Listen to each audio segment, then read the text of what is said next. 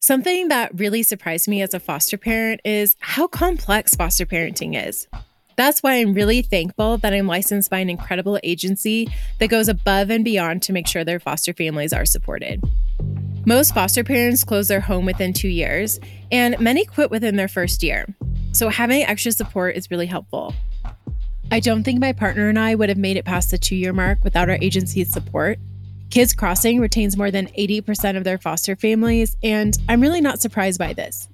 Kids Crossing has provided us with many free services, including therapy for the kid in our care, parenting coaching, interesting online trainings, in-home family preservation services, and a home coordinator who acts as a buffer between us and the foster care system, and so much more.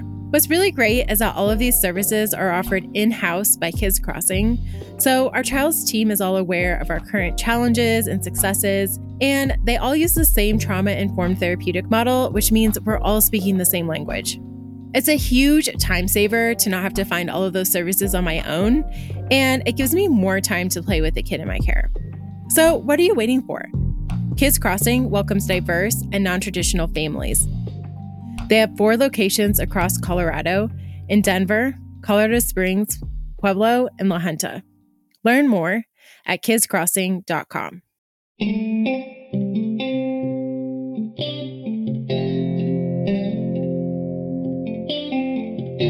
I felt like if we had more well-intentioned, kind-hearted people paying attention to this, more caring foster parents, more volunteers, if we had more wealth to share of energy and time, then the kids would benefit from that. And so I want this to be something everybody thinks about every day. And I'm like, to an annoying degree. I'm like, I'll go to a movie with someone and be like, that plot line reminded me of what happens in the foster care system. But I can't not think about everything connected to that.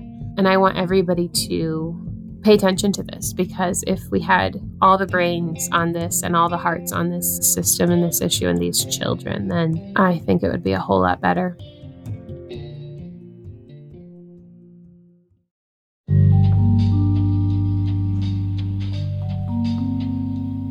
Welcome to Just As Special, the place to learn more about foster care from diverse perspectives. I'm Natasha, a foster mom, and today's episode is all about community. Why it's so important, especially in the foster care world, and how you can get more of it in your life. I'm really excited to bring you today's guest because I've known her personally for several years myself, and we've also done some collaboration on foster care advocacy together, so I've really been able to see her process up close, and she's someone I really admire. We're going to be talking to Hope Forti. She's the founder of the Neighbor program, formerly known as Families Together. And what I really admire about her approach to foster care is that it's so intentional. She's so creative in finding solutions to issues or problems. And she's not one to settle. She's going to keep fighting until she sees progress. Just a few months after the birth of her first child, a son, she told her husband that she felt like they needed to become foster parents.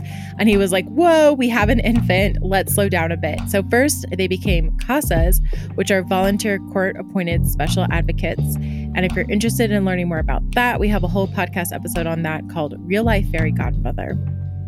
And then a year after becoming CASAs, they became a foster family.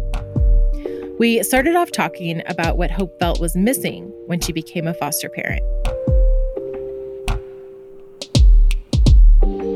You just don't know how you, as a person, are going to respond to things until you're in the middle of it.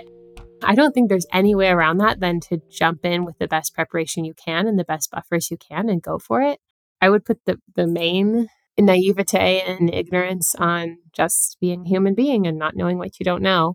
In addition to that, we actually, in the not smartest decision of our life, moved 60 miles away right before we took our first children in, before our first placement. And so our community was in one town, and our actual life was then weeks before the girls came to live with us, was uprooted just because of what my husband was working on with his company. And I think we were surprised how much of a shock that was to our systems. And I feel like that 22, 23-year-old energy is like, oh, sure, we can handle anything, no problem. And then you get there and you're like, wow, this is harder than I thought. So I think not having our community around And then the other story I always tell is I thought that because people talked about the foster care system, that it would be a series of like cause and effect. Think of like a gear wheel where everything fits together and it's like a clock with inner workings where once one thing gets activated, the next thing gets activated. Like that's how I think of a system. But I feel like the word system is a misnomer there. And there, it didn't feel like there was much of a system of this happens, then this happens. And the story I always tell people is we welcomed the girls into our home and we were really excited and high on life for a few weeks. And then things got a little more challenging as they got more comfortable. And the county caseworker, I believe, came in for a home visit one day and said, "So have you set the girls up for therapy yet?" And I just thought, I didn't know. I think this was after probably 4 weeks or 5 weeks. And I just thought, I didn't know that was my job. I'm supposed to sign them up for therapy. Like, I don't know anything about therapy. I generally know from training that it's something that's helpful. But I I would also argue that's actually not a foster parent's job, and especially a brand new one who doesn't know the system and where appropriate therapists would be for these various ages and needs. But I think the biggest thing external from myself that was missing was an actual system of things that work together and kick off the needed resources. I feel the same, that it's not really a system in terms of like things working together. And so many things fall through the cracks. And there's so many times when, as a foster parent, I did feel ill equipped, like you mentioned, trying to find a therapist. And then you also mentioned how community was so important to you in being a foster parent or being away from it. You felt the absence of that. Can you talk more about that? We actually ended up moving back to where we had come from, 60 miles away, after 6 months. And after those girls did not live with us anymore. But we have a really active community. When we were in the newer city that we moved to right before we received the girls, we happened to find a rental in a really affluent part of town that was close to a park, and it was walking distance for a lot of fun things for the kids. So that was important to us. But at the same time, being in that part of town, we were the only household on our street, probably in the whole neighborhood, that had kids running around in diapers on the front grass, because I was just trying to get everyone outside and get some sunshine and keep everyone alive. And toddlers don't always like to wear clothes. And I just felt like I can't even pretend to fit in here. Everyone else had everything all put together. And, we could barely get our trash out to the curb on the right day because we were just trying to make it and keep 3 small people alive, and keep them healthy and meet their needs, really, which were very different, all 3 very different needs from each other.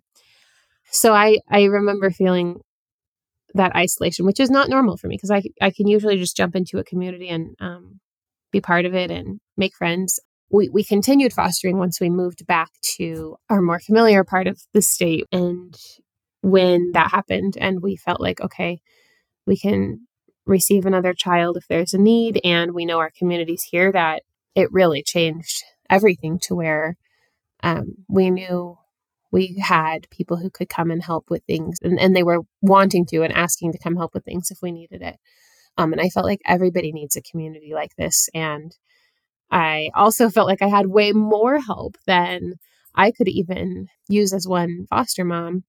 And so I was like, how do I redistribute some of this social capital to foster families or kinship families or bio families who could use even one friend that they don't currently have?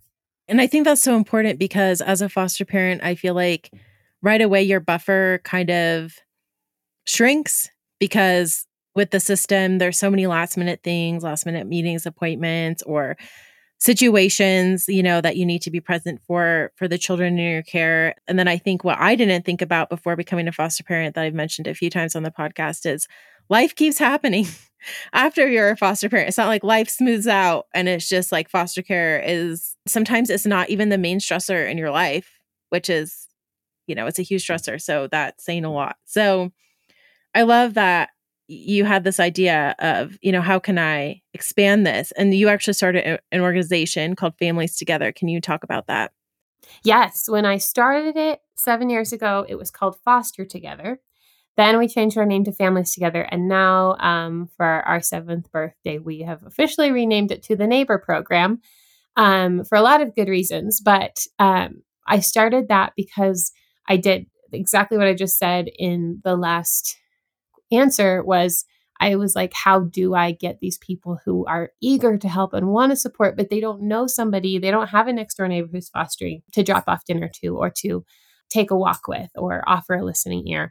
And so they want to help. And then I know that there's hundreds of foster parents in my town who would love to be supported and who would love a friend, somebody who's not paid to show up there at the house and do an official casework visit. We want someone who is there with a listening ear and no judgment and just has the capacity to serve and support what you're doing as a caregiver. And so our main program is the Neighbor Program, and we match one volunteer with one family. It could be a foster family or a kinship family, and we do also serve biological families depending on where we are in our program.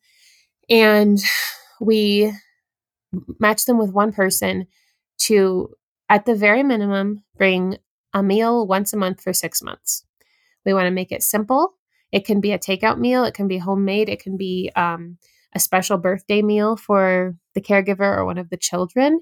As the volunteer gets to know the family, we let them customize that. What is the most helpful? Is it breakfast burritos dropped off on the porch because the mornings are the busiest time? Is it one lasagna for tonight and one for the freezer for another night? And so we ask them to customize it, make it as natural as possible. We just say we're the matchmaker between the family who wants support and the volunteer who has support to give. And we've matched in the last 7 years 350 different families, all types of families. Sometimes they're not even with an open child welfare case. They're just a family who's got some mental health work to do with their children, and they want that extra support because it's very isolating sometimes. We've worked with various agencies and nonprofits to make this available to families who say, I do want someone in my life to just be a friend and be a listening ear. And that is the main requirement when we have an agency say, can you help us do this for our families? The main requirement is, your families are going to have to opt into it because we can't have this be something that is forced upon anyone. It's not something that works if it's not truly desired by the family that's getting the support.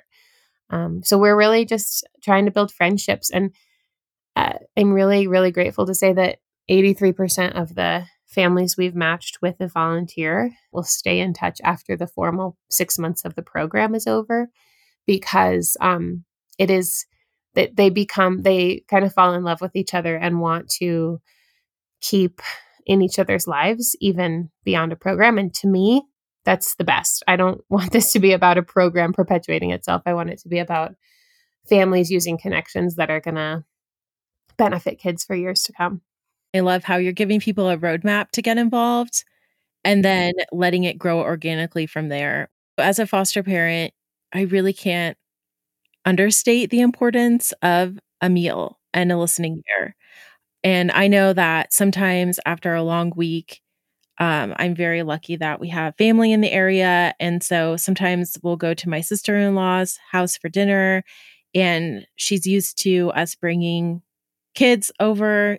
We do a lot of respite care, so there's a lot of kids in and out of the house. And so it's not awkward at all because, she knows what questions to ask and what would make a kid uncomfortable. And they're just so welcoming, which is great. Yeah, it's almost like you're not the only foster family. You're like the hub of that foster family situation, but you've got an extended family that takes their role seriously too. Exactly. And it's so beautiful. And just to be able to kick my feet up and know, like, hey, dinner's not on me. I don't have to worry about it. Also, there's someone else that the kids can interact with for a period of time, take some of that pressure off me as well. And just being able to be honest and being like, it was a really rough week and not feel judged. Because I think, too, as a foster parent, you can sometimes feel like, other people in the system, sometimes they're great and you feel like you're all on the same team. And sometimes you feel like you're fighting for the child's best interest and other people aren't listening or they're not necessarily on your team. And that's really how the system is set up, right? It's all for the child and not necessarily for the foster parent. So just that feeling of here's someone else that's on my team. They're rooting for me. They're not going to be questioning my intentions. They're not going to be judging when I've had a hard day or a hard week or something about this child is really triggering something deep within me and I just need a break or to vent about it. That's so beautiful. And I feel like that can fuel people much further along than they would be if they were doing it alone. Yeah, exactly what you said, to not feel like you have to hold back and be perfect. You can be known and be flawed and be a human who is strong in some areas and weak in some areas. And depending on the day, you might be on top of the world or not. And we all need that. One of the taglines I saw on your social media, it's like, we know we can't fix everything, but we can fix dinner. Like, let me just handle this for you for a minute so that you can breathe.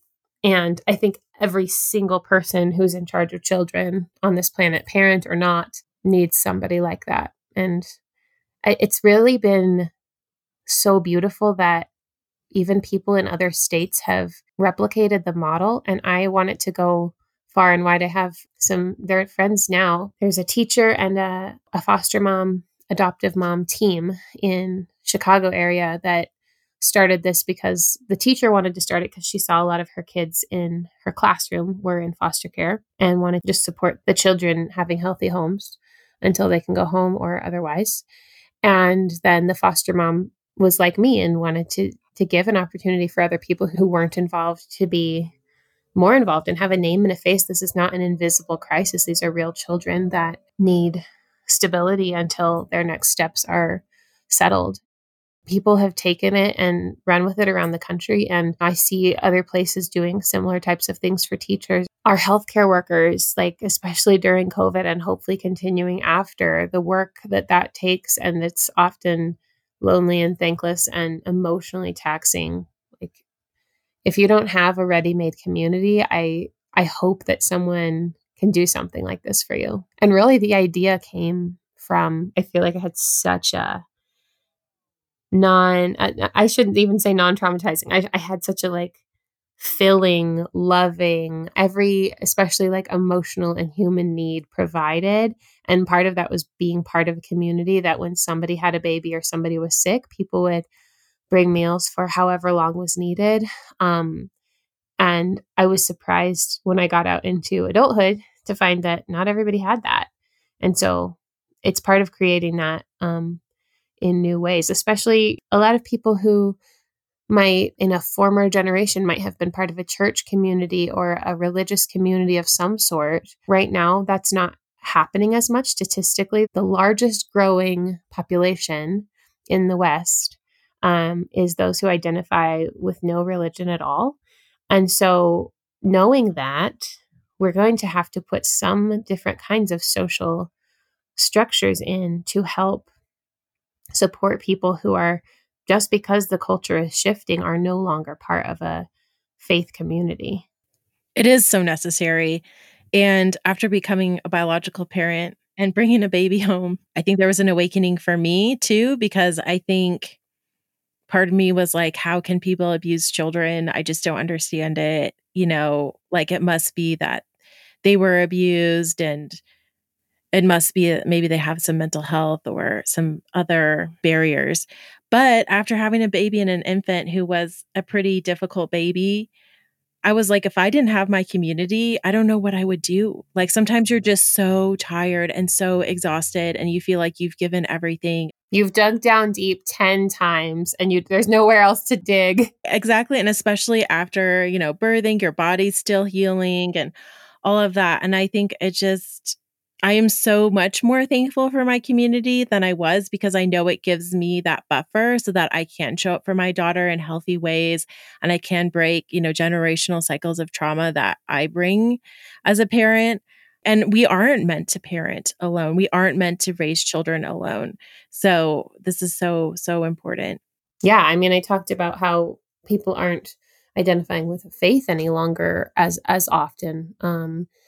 But also because of communication and travel, families aren't staying close geographically as much as they would have in former generations. And so that itself is another thing that this is a response to. So we're sort of creating new social circles to catch some of that. And studies show one of the main indicators of how long you'll live is how strong your social circle is. And I feel like you're mentioning in American culture, especially, we've kind of gotten further and further away from that, especially in recent times when we have such a polarized society.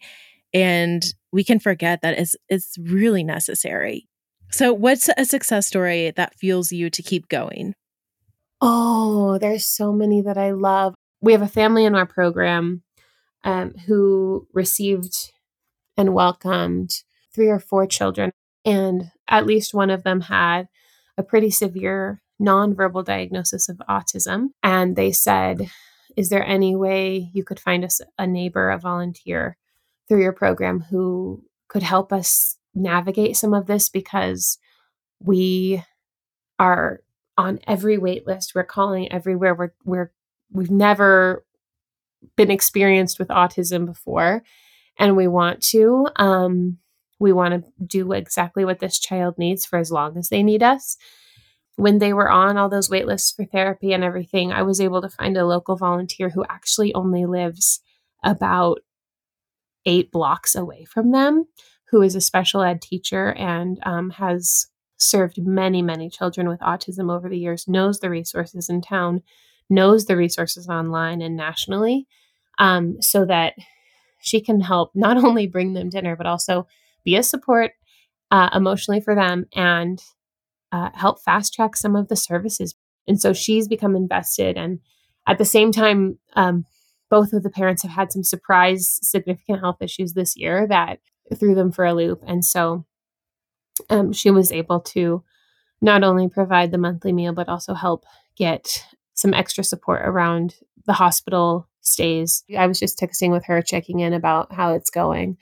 And she said they've just been through so much and they love the kids so wholeheartedly. It kind of brings her to tears because of how they are just being put through the ringer and at the same time, such a steady presence for the kids for as long as they need to be there. So honestly, my favorite thing is when I call it like the magic of the match, because when I have someone who wants to support a family and they don't know that this is also a real story, that there is a family 2 blocks away from them who has a very similar family makeup to them, who has dealt with some of the same health needs in the past. And I can connect them and say, you're already neighbors. I just needed to introduce you. Like, go have fun, get to know each other and support. And it becomes a mutual support over time because that's how friendship is. This is not just one person giving to another forever. It most of these matches I see evolve into real friendships, and they go beyond what a program could ever offer. And I want these relationships to outlast any kind of nonprofit work. It's not one size fits all. It's so unique. And you're taking the time to create these matches and be thoughtful about it so that there is that longevity. Because I feel like so much about the foster care system or child welfare system is it has to be sort of one size fits all, right? There's a policy enacted and it's applied across the board. And each child and each family is so unique. And a lot of times these policies or these regulations or whatever it is, or even just the resources and how they're allocated, don't always make sense. Common sense is seemingly missing the things that seem like a no-brainer to somebody who's got kids in their home who need something right now. It's just surprisingly, you have to fight surprisingly hard to get it. When I say common sense, I mean the things that we would accept for our children, which I think foster parents who are doing this for the right reasons, they do try to come at it with that level of care that I'm going to demand or figure out or find the level of support that I would accept if this was my biological child.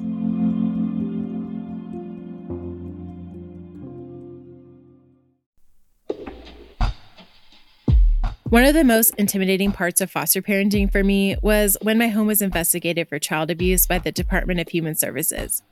When I was in foster parent training, they told us that if you foster long enough, it's not a matter of if you will be investigated, it's a matter of when. So, how did my partner and I get through it?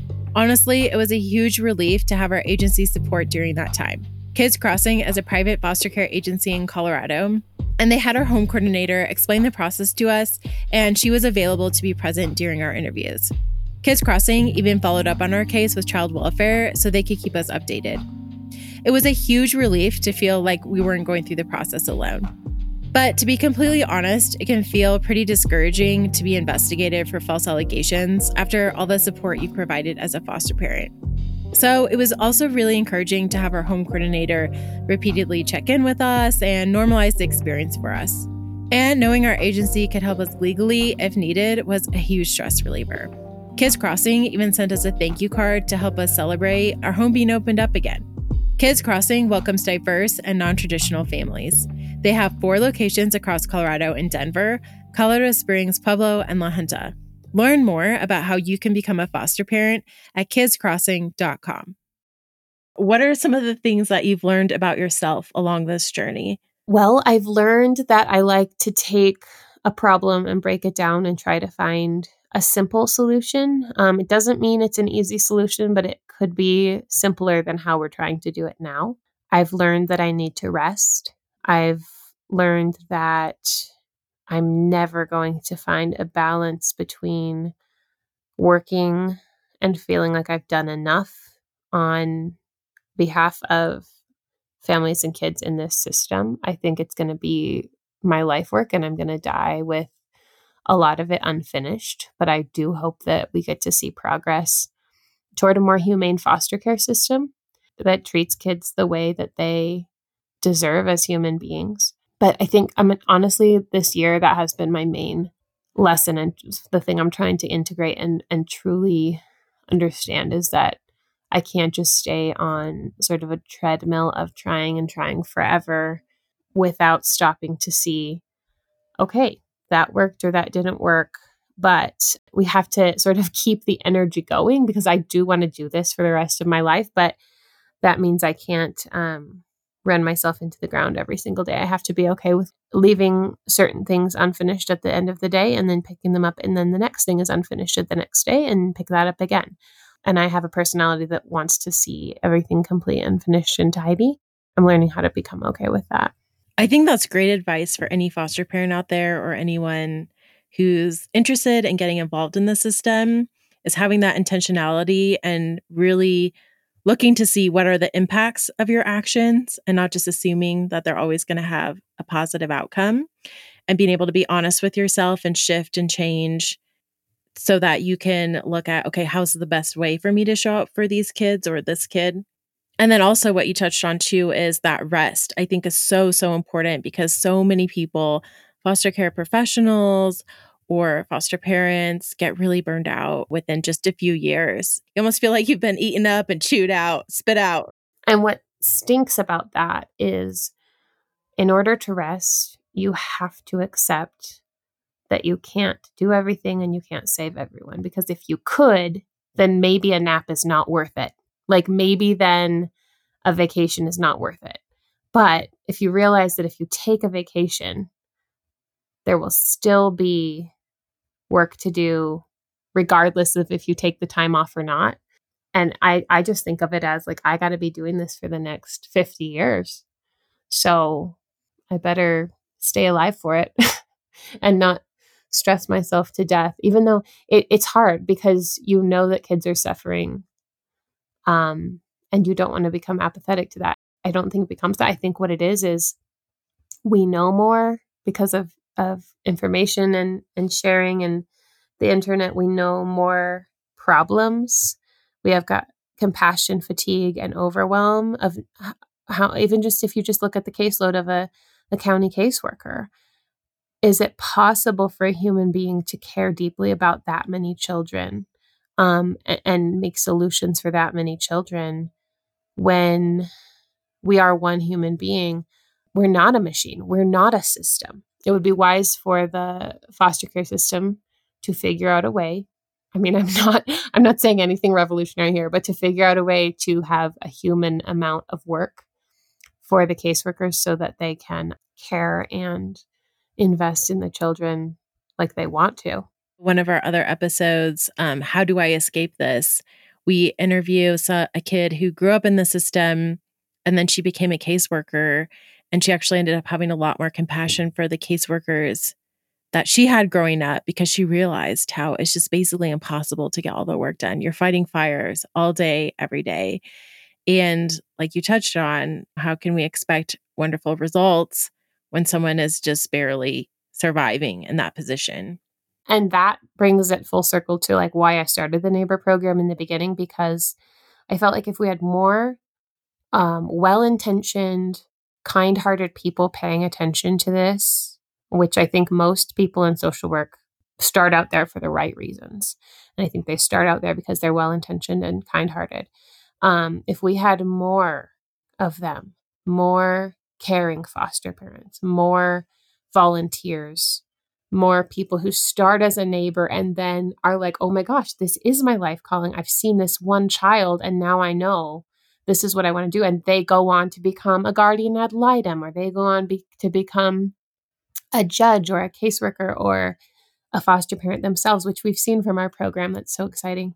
If we had more wealth to share of energy and time, then the kids would benefit from that. And so I want this to be something everybody thinks about every day. And I'm like, to an annoying degree. I'm like, I'll go to a movie with someone and be like, that plot line reminded me of what happens in the foster care system. But I can't not think about everything connected to that. I know everybody who has a sort of a social issue that they care about feels this way. And I want everybody to pay attention to this, because if we had all the brains on this and all the hearts on this system and this issue and these children, then I think it would be a whole lot better. And not to mention the systemic barriers that are put in front of getting good results, because there are a lot of people fighting so hard. But it does feel like there are special interests and larger powers that sometimes are what's quelling common sense. And so I don't know what to do about that other than vote and be involved and know how these issues come out locally and federally. But it's pretty overwhelming when you think about all of those things. So I guess I just always like to take it back to one or two children that I know and love. And that's the reason. That's a great perspective, because it can so easily get so overwhelming. And I feel like the deeper you get into it and the more experience you have, the more overwhelming it can become, because you're like, oh, there's this kid and they need this, and there's that kid and they need that. And so just dialing it back. And then also with your solution to part of this with the Neighbors Together is, we can't fix everything, but we can fix dinner and the ripple effects that has. Yeah, I want it to be people realizing this is the one or two things I can do, and then take the next step and take the next step. So how has starting the Neighbors program changed you? Wow, that's a good question. It feels from the outside, when you're looking at someone who's started a program or has done something good in the world that you admire, like looking at somebody else doing that feels so much more of a high than looking at myself doing it. I'm like, I basically see all the stuff that I've left undone. I see all the stuff that I would love to change or do someday. It feels a whole lot like cleaning my house every day. Like I don't clean my house every day. Let's be clear. But it feels like how I feel when I look at my house that needs to be cleaned every day. And I'm like, oh, here's all the stuff that's undone. And it's easy to look at like the dirty dishes versus like my kids happily playing and having a great childhood. And like, that's the point. The point is that it's a place where people live and people are here. And so I think if I compare the nonprofit work to my house, I'm thinking, why do I expect that everything's going to be neat and tidy every day? People are here. This is for serving people. But from the outside, you have to admit, like, you respect a nonprofit that looks like they've got their stuff together. And we do in the important ways. And when you're in it, it feels so overwhelming and so messy. And it makes me so much more grateful for all the people around the world who are jumping in on maternal mortality or health in childhood or the hunger issues or clean water or environment. I think it's changed me in that I'm just like in awe of anybody who tries to do anything to support the healing of the world, because it is really hard.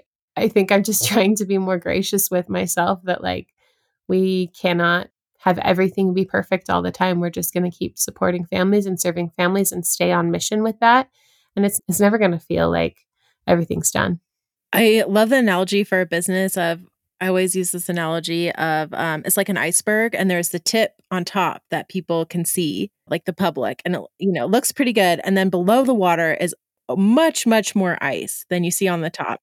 And that's what the founder or the people really in leadership in an organization always see. And it's so much more, right? And it's probably a little more chaotic and bumpy and ridgy and all of that than what's seen at the top. And I think that's also a great analogy for foster parenting. Like if you're doing it right, people see a kid who hopefully is making some sort of progress or is just having the opportunity to just be a kid and play. I mean, that can be a huge success, is a kid just enjoying themselves. And that's why people are like, oh, you're a hero, you're a foster parent, which I know you and I both don't like that. But right, exactly. That's why people say that, because they can see the tip of the iceberg. Right. And then all under the iceberg, I think we have the same mentality. You and I are both like, but here's all the things that I would like for this kid that the kid's, maybe not getting, or it's taking longer than I'd like, like a good therapist, good support at school that actually fits what their needs are. And it can be easy as a foster parent or as a founder of an organization to feel like you're failing because all of these things aren't checked, but are undone. Right, undone. And you just have to sit in it, and just be okay with, this is maybe more messy than I'd like or not as organized. But I love that analogy of like, you look around your house and if anyone has young kids and can keep a clean house, wow.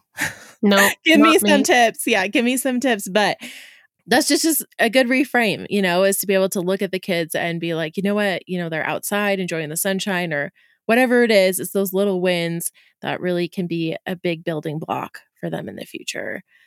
If somebody is interested in helping on a certain need that they see in the world, show up for an organization they trust or they respect and volunteer, or see how you can help fundraise, or see how you can help with the day-to-day a little bit, and work out your hangups about how you think everything could be and should be. And maybe that leads somebody to start something fresh, or maybe it leads them to collaborate with what's already happening. And I guess that relates back to the supporting of a family too, because we can jump in and support a family even if we're not ready to do something ourselves. And I want our listeners to really think about this as a call out, because I think the foster care system could use much more creativity, much more ideas that haven't been explored. And I think people from other industries looking at the foster care system would be really helpful as well, to see what has worked in your industry that could then be applied. Because I feel like the foster care industry is sometimes 10 or 20 plus years behind other industries. So I think there's so much room for creativity, like the program you've started, Hope, of ways that people can help. And it's nice to have these independent organizations that don't have to go through all the red tape of the larger or state-funded organizations. And I think local solutions can show us how to do things on a bigger level too. And local solutions can be so beautifully grassroots. Actually, the Neighbor program is a program of Project 127 now, which is a 20-year-old nonprofit in Denver.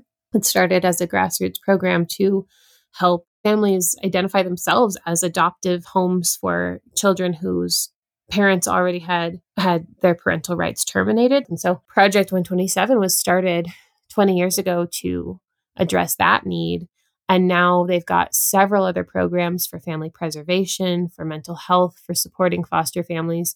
And they've just taken us as one of their programs. Again, because for any nonprofit people listening, I just wasn't able to run it as an independent nonprofit, because by myself or with a tiny tiny staff. We didn't want to spend all our time filing paperwork and reporting for taxes. We wanted to support families. So it made a lot of sense to come under Project 127.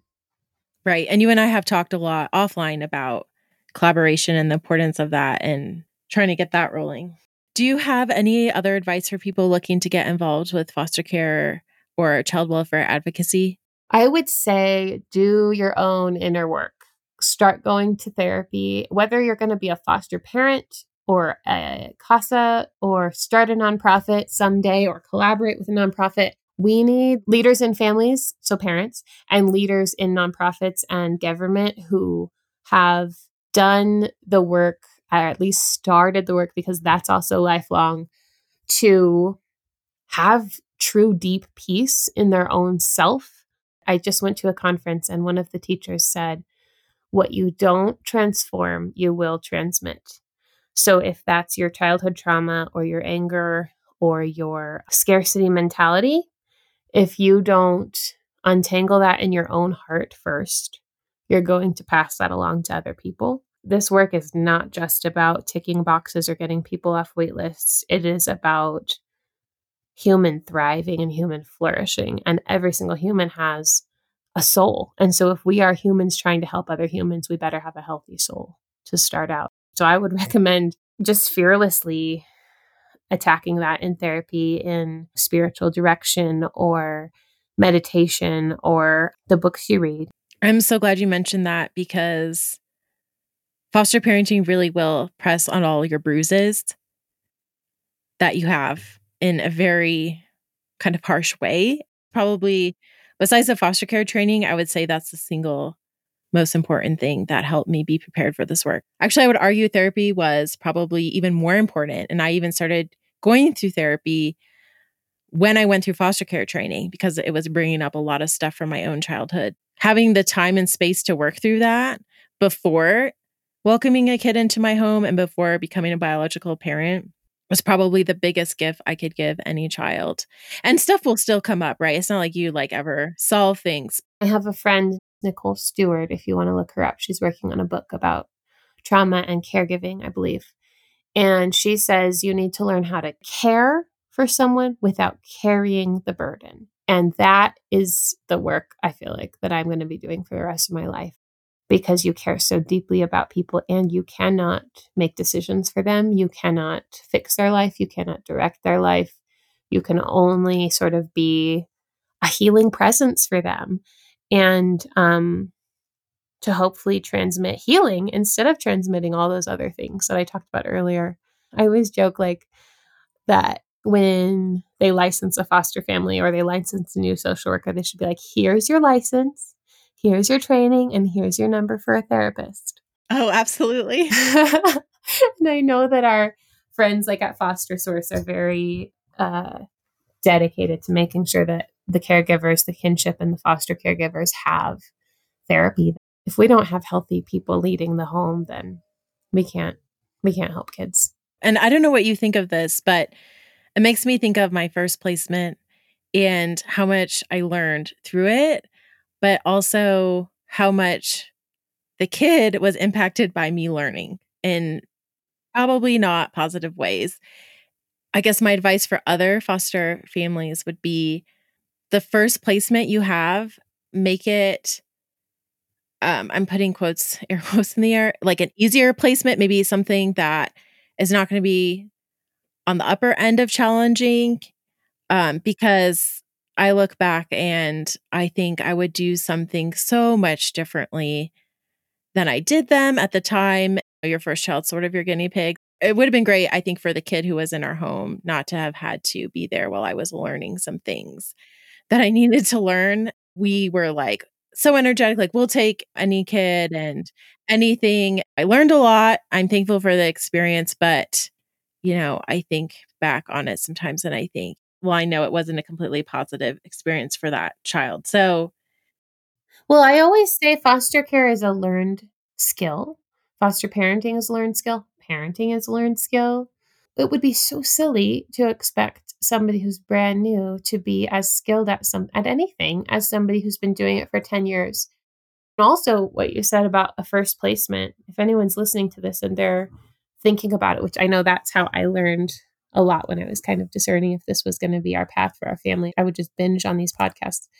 I would encourage that what you just said, to have a realistic expectation of what kind of child you can, or what kind of behaviors you can take the first time, because you've got all the bureaucracy to learn, you've got all the checklists to learn, you've got all the visits and okay, how does therapy work? How does visits work? How does all this paperwork and the meetings at the CPS office?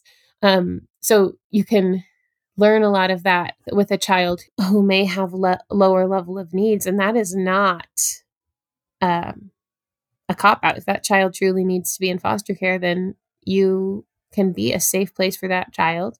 And it's not a cop out to say, I'd like to get some experience before I say I'm ready for, this kind of diagnosis or this kind of behavior, because there's a lot system wise to learn beyond what you need to learn about every specific child. That's so true. And also, I think it took me probably over a year to really understand what is my role as a foster parent, because it is a very weird in between. You're not fully because you want to parent. go in and be mama bear. Right. And you can't. And you have certain rights, but many rights you do not have. And so it's a very kind of weird position to be in. And you want to honor the biological family as much as you can, as much as is safe for the child. You want to encourage that connection. One of the stories that keeps me going is not even from my program, but it's from becoming friends with my foster son's mother. He's 7 now, but he was newborn when he was with us. And it's been 7 years of learning how to be friends, going beyond that initial feeling of, which only lasted for a week or two until I got to know her, but that initial feeling of, oh my gosh, this bad lady whose child is in foster care. And the first day I met her, that melted away, because I was like, I do not want to take this lady's baby. She is the same exact age as me. She loves him fiercely. She has been dealt a crappy hand in life, and she's worked so hard from that first time I met her till now to continue to be a present and caring mom, and learning at different levels appropriate to where she is how to do that now. Okay, what does that mean for video games? What does that mean for school? How does she build a community that's healthier for her kids than what she had growing up? And so that keeps me going so much, just to see. And again, this goes back to everything we talked about earlier, but like, I was there to be a practical support, to offer tangible support when I could, to be a friend. She had to do her thing. I had no power other than just being encouraging and saying, like, I'll be the light at the end of the tunnel if you need it. I will watch the kids if you need it. Like, she is the one who had to do that. And I couldn't save the world for her. And I shouldn't. And that's not how being a person works. And I'm glad it's not how being a person works, because it shows that everybody has their own autonomy. She keeps me going because she has shown what she can overcome with support from people who love her. She did that, and her son can look back, hopefully, as an adult, and see how his mom really showed up for him and grew for him. And it's really hard work to break cycles of intergenerational trauma and abuse. And she did that for him. What a gift. And no one can take that away from her or him, which is really beautiful. So I highly suggest that anyone interested in getting involved in child welfare in any sort of way, sign up and become a neighbor with the Neighbor program. How do people get involved? I would love to have any of your listeners come and join us. I also feel like this podcast is going to just attract exactly the kind of volunteer we're looking for, somebody who's really open-hearted and to volunteer. People can go to project127.org. So that's the word project spelled out, and then 127 in numbers.org/neighbor program. And you'll see a button there in the middle that says volunteer. And that will take you to our site, which you can apply, do your background check, and do your training all in one fell swoop. It shouldn't take you longer than about 2 hours, and the background check is also online. And then our matching manager, Kim, or myself would be in touch, and we would help you find a family close to you who would love to have your support. So yeah, we'd love to have any of your listeners, Natasha. I think it's really incredible that you continued this work after losing your husband, because I think a lot of people would have just been like, okay, I'm done. Yeah, totally. And I guess is right, because he was in this with you, and how I see it or how I understand it is like this is also a way for you to honor his memory, right? Yeah, I feel like we certainly had like struggles in our marriage, like everybody does. We had things we had to work through in order to see each other really and love each other. But we had such like a happy time together, and especially like that early 20s energy of like, woo, let's take on the world, let's do everything. Let's foster, let's have kids, let's start a nonprofit. I mean, I started it, but he really like supported, like I wasn't making money for several years doing it. And so he supported it. And when people ask me how I'm doing now, which it's 4.5 years since he died, a lot of days I'm able to say, I feel pretty steady because I think what I'm doing now with the kids, with keeping in touch with our kids who we fostered, who've gone home or who've graduated, with just our family life and with the neighbor program, I feel like I'm doing what we would have been doing together anyway. I really miss I was thinking about this morning, just like the camaraderie and the like, hey, like on a hard day, like you're still doing what you need to be doing, like sort of that intimacy. I have great friends who tell me that and I can call them anytime. But like that intimacy of, your spouse saying that to you who knows you so deeply. I miss that a lot. And at the same time, I wouldn't want to be doing anything else. Like this is our thing. It's what we wanted to do. And honestly, he connected me with so many people from his business world that gave the initial funding to start this. And so many of those people have become dear friends, and they are my partners in grief, and they are my supporters too in beyond the funding of this program. And the way they've stayed faithful to it has been really like a breath of fresh air for me too. So yeah. And you know what? It's such a sorrow and such a loss. And I never want to be like, my grief is compared to that of a child in foster care. I mean, I think that's such a fundamental loss to not have your stability as a child. At the same time, like losing someone that close, there's something about like the shared suffering of that like I know that life is just absolutely dark some days and that nothing can make it better sometimes. So I think that's what I was talking about with wanting people to do their inner work and be ready for this, is like it's like life is kind of like this fellowship of suffering sometimes, and I want to find people who aren't afraid of that. Another foster parent told me, the episode is like, can you just sit with me in this mess? It was so revolutionary for me. But she said, don't be afraid to go to the uncomfortable, like name the uncomfortable. I think when I started out, I was like, oh, maybe if I don't want to remind kids of these things or whatever. But in my family, we had a very tragic death as well that really rocked our whole world. And I realized it's like, you're never going to remind people of these things. When people are dealing with such big griefs, you're never going to remind them. Like it's They're always already in there. their head. Yeah, it's always in their head. They're always thinking about it. Naming it At that point is powerful. It is. It is. And it's saying like, hey, like I'm not scared to go there with you. And as painful as it was to lose this family member who was a kid, I think it did open me up in a way to be able to meet a child in the darkest of places. I had a really rough 3 years of life where it was really hard. I almost died as well. And I can sit there with a child now. I'm not scared of it. When before I didn't know how to show up for people who were really grieving. I had no idea. But now I know it's sometimes like all you can do is sit with someone and be like, I know it sucks and it's not fair. And a child will be able to feel, or a person can feel, if you've been there before, or if you're there currently, or if it's just some sort of lip service. I think when I was going through these really dark years, there was such a strength that I felt. A few friends in particular were really able to just sit there with me, not try to make it better, and be like, I'm here with you. And it almost brings me to tears because it was just so powerful and transformational for me. And they actually showed me how to show up for other people. And before that, I just really had no idea. And that's what these kids need, is they need someone to be able to just sit there and be like, this really sucks and it's not okay. Mm-hmm. You're bearing witness. You're bearing witness. You're there as a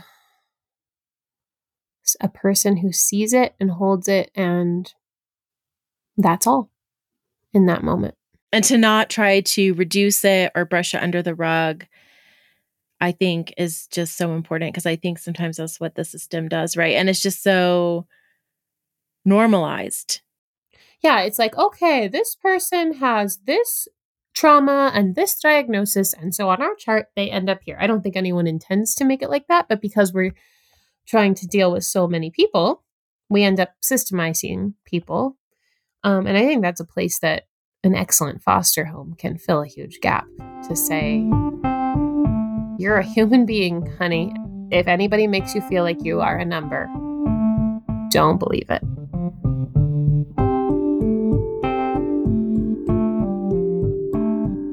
One way you can help a kid in foster care not feel like a number is developing an organic relationship with them by becoming a volunteer through the Neighbor program. I highly suggest doing so if you are interested in becoming a foster parent, as coming alongside a fostering family can really give you an eye-opener to the joys and the challenges that come alongside opening up your home. Or maybe you aren't ready or aren't able to become a foster parent, but you still want to support kids in care. You can learn more about the Neighbor program at project127.org/Neighbor program. A huge thanks to Hope Forti for being a guest on our show and for her tireless work to advocate for kids and families. The world is certainly a better place because of her. That's a wrap. This episode pairs nicely with our episode number 12 called Can You Just Sit With Me in This Mess? As always, we love hearing from you. Please give Just As Special a follow and review on Apple Podcasts, as that few seconds really does a big help in helping us spread foster care awareness. You can also find us on Instagram or Facebook at Just As Special. This podcast is produced by Kelton Reed and New Media Dojo.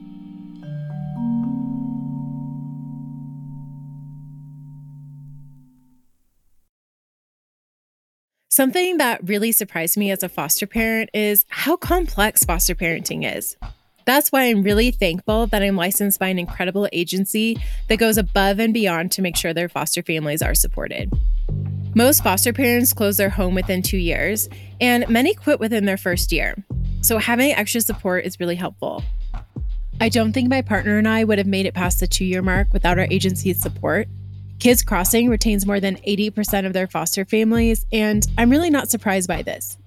Kids Crossing has provided us with many free services, including therapy for the kid in our care, parenting coaching, interesting online trainings, in-home family preservation services, and a home coordinator who acts as a buffer between us and the foster care system, and so much more. What's really great is that all of these services are offered in-house by Kids Crossing, so our child's team is all aware of our current challenges and successes, and they all use the same trauma-informed therapeutic model, which means we're all speaking the same language. It's a huge time saver to not have to find all of those services on my own, and it gives me more time to play with the kid in my care. So what are you waiting for? Kids Crossing welcomes diverse and non-traditional families. They have 4 locations across Colorado, in Denver, Colorado Springs, Pueblo, and La Junta. Learn more at kidscrossing.com.